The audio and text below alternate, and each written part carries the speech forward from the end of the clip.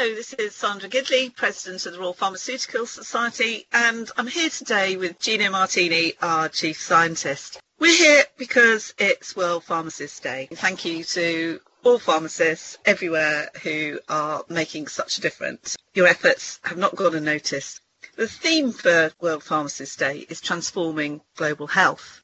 Often the very unsung heroes in all of this are the pharmacists who work in industry and the pharmaceutical scientists. So today we wanted to shine the spotlight on them, and they're very important to us. Gino, perhaps you could start by explaining why science is important to pharmacy and pharmacists. I think I use it every day, but over to you now. Thank you, Sandra. And actually, I'm the Chief Scientist for the World Pharmaceutical Society.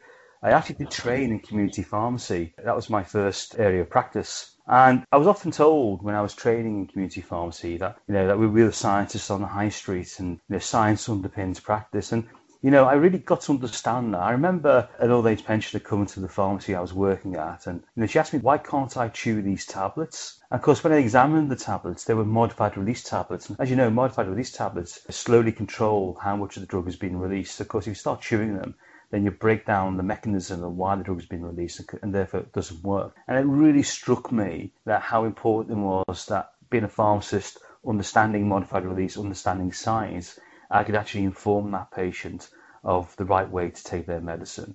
And that was a very big learning point for me. And that's why I do like the science on high street expression and the science underpinning practice. It's no favourite of mine. But more importantly, as we move towards more sophisticated medicines and diagnostics, I think one of the first meetings I went to as Chief Scientist, I actually saw a community pharmacist, would you believe, actually leading a clinical trial on this new technique to measuring atrial fibrillation. This is the ECG monitors. And the trial was led by a pharmacist. It was conducted in pharmacies. And it allowed that pharmacist to actually examine patients, very sophisticated diagnostic where you put your 2 fingers on the tab. And basically, if you had an atypical or unusual ECG, they could refer you to a consultant. And of course, people who understand about atrial fibrillation, heart failure, that's often what we call a silent disease. You don't understand you've got it until it could be too late. That really struck me, and I understood the impact of pharmacists working in tandem with the pharmaceutical industry. And then as we move more towards things like pharmacogenomics and precision medicine, where we're moving away from one-size-fits-all medicine to a very precise, bespoke therapeutic regimen for that individual, obviously the pharmacist will play a much bigger role. And of course, if we go back to patients and general public expectations, I think they do understand, or would expect pharmacists to understand, how medicines are discovered, developed, manufactured, regulated, used, and dare I say it, abused. And I think that's a very important point. So hopefully, this is why science is important to all pharmacists, and obviously very important to the industry as well. I've always been very impressed by the broad science-based education that I had. So my interests in the final year were drug design and linked with microbiology.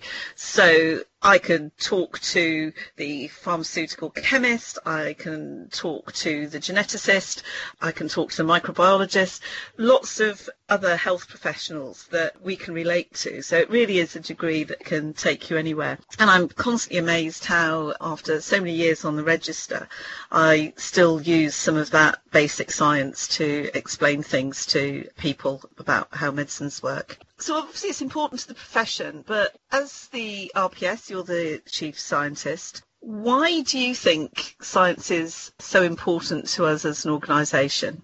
Well, I think we are a professional leadership body, and I think it's rather non-negotiable for a professional leadership body not to be at the cutting edge of science and innovation, and that our members, pharmacists working, in community or in hospital, as well as in the industry, are kept up to speed with the latest developments in medicines. So I think that's an important point.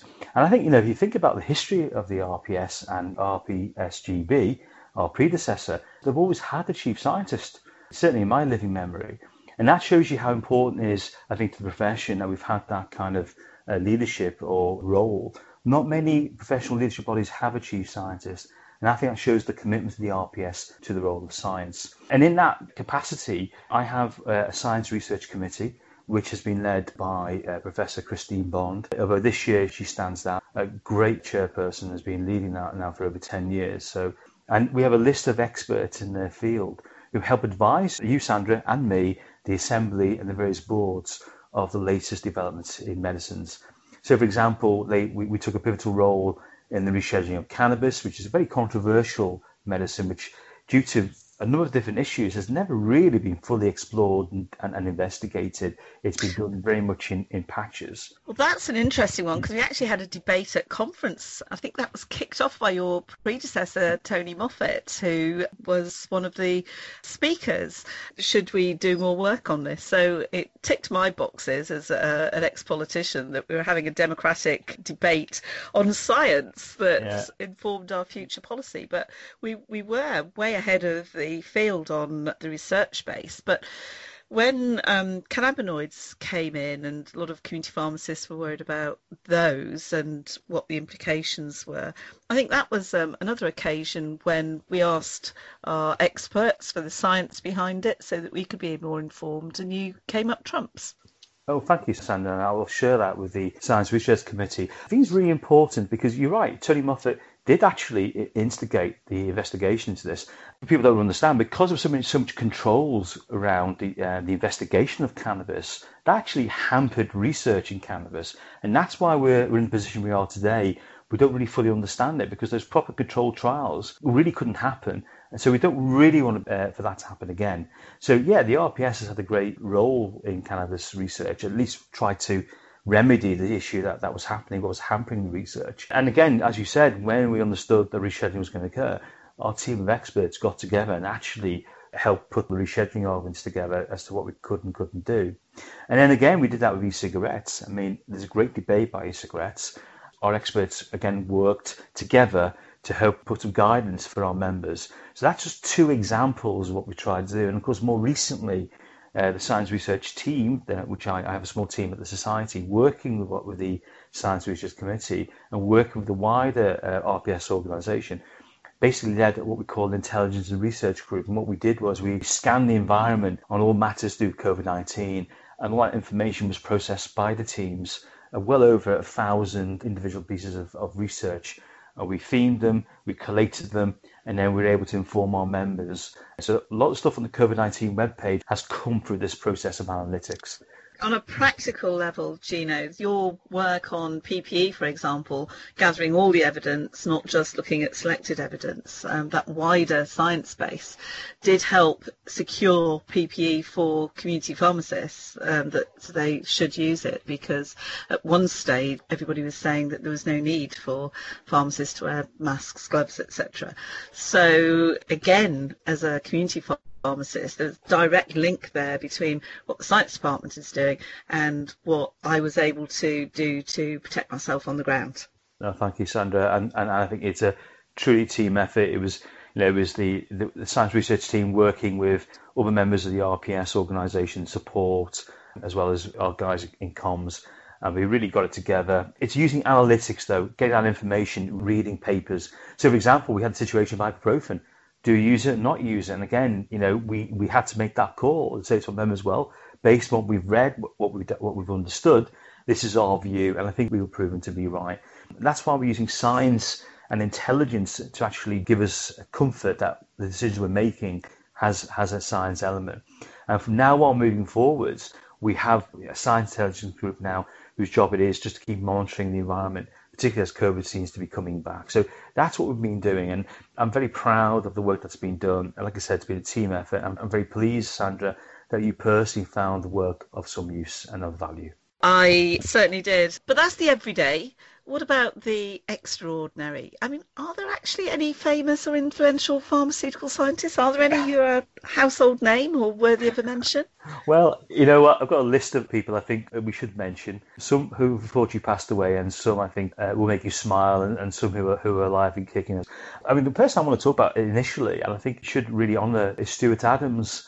Now, may not be a name people would associate with pharmacy, but actually he'd taken this drug and he invented ibuprofen.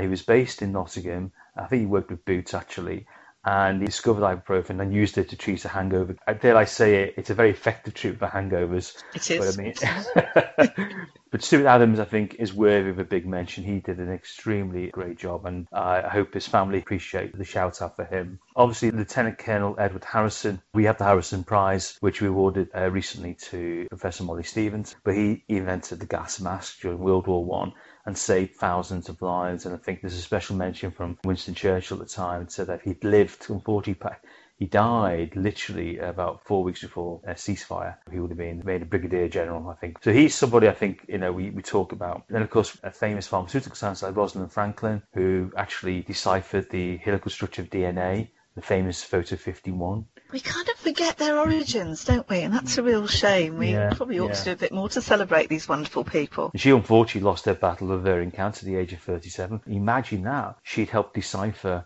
DNA. That's a remarkable achievement. And of course, Gertrude Elion, she was Burroughs' Wellcome. Great work in antivirals, but certainly in anti-leukemia drugs, she discovered some very important ones. And two people who I met and had a big impact on me, who unfortunately passed away prematurely, was Professor John Steinforth, University of Bath, who I actually put one of his technologies into a product that's now on the market called Lamictal XR, and his technology we utilised. And of course, Professor Chris McGuigan at Cardiff University pharmacy department, who developed a number of very important antiviral drugs, very, very topical. Of course, he passed away. And then we talk about vaccines. Dr. Morris Hillman from MSD, very prolific vaccinologist, has developed over 40 vaccines for human and animal use. I think we often forget the impact vaccines have had on human health. Vaccines have made a massive impact. And we talk about novelty and the breadth of our profession, but we forget that Agatha Christie trained in pharmacy, no doubt to influence her works in sparkling cyanide. And then, of course, John Pemberton, the inventor of Coca-Cola, who invented it as a tonic for patients, and then Charles Anderton, he invented Dr. Pepper, again, developing tonics for patients. So it shows you the breadth of our profession, Sandra.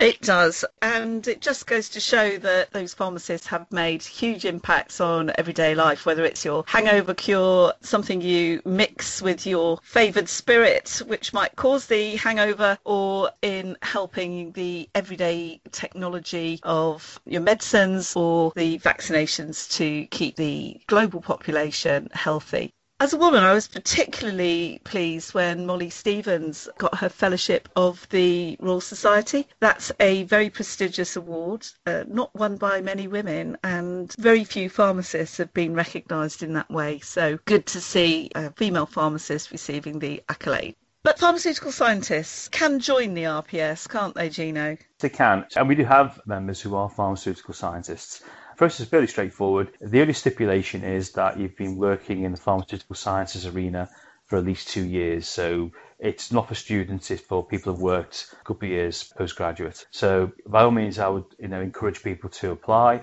Any suggestions, any questions you may have, email me on science@rpharms.com.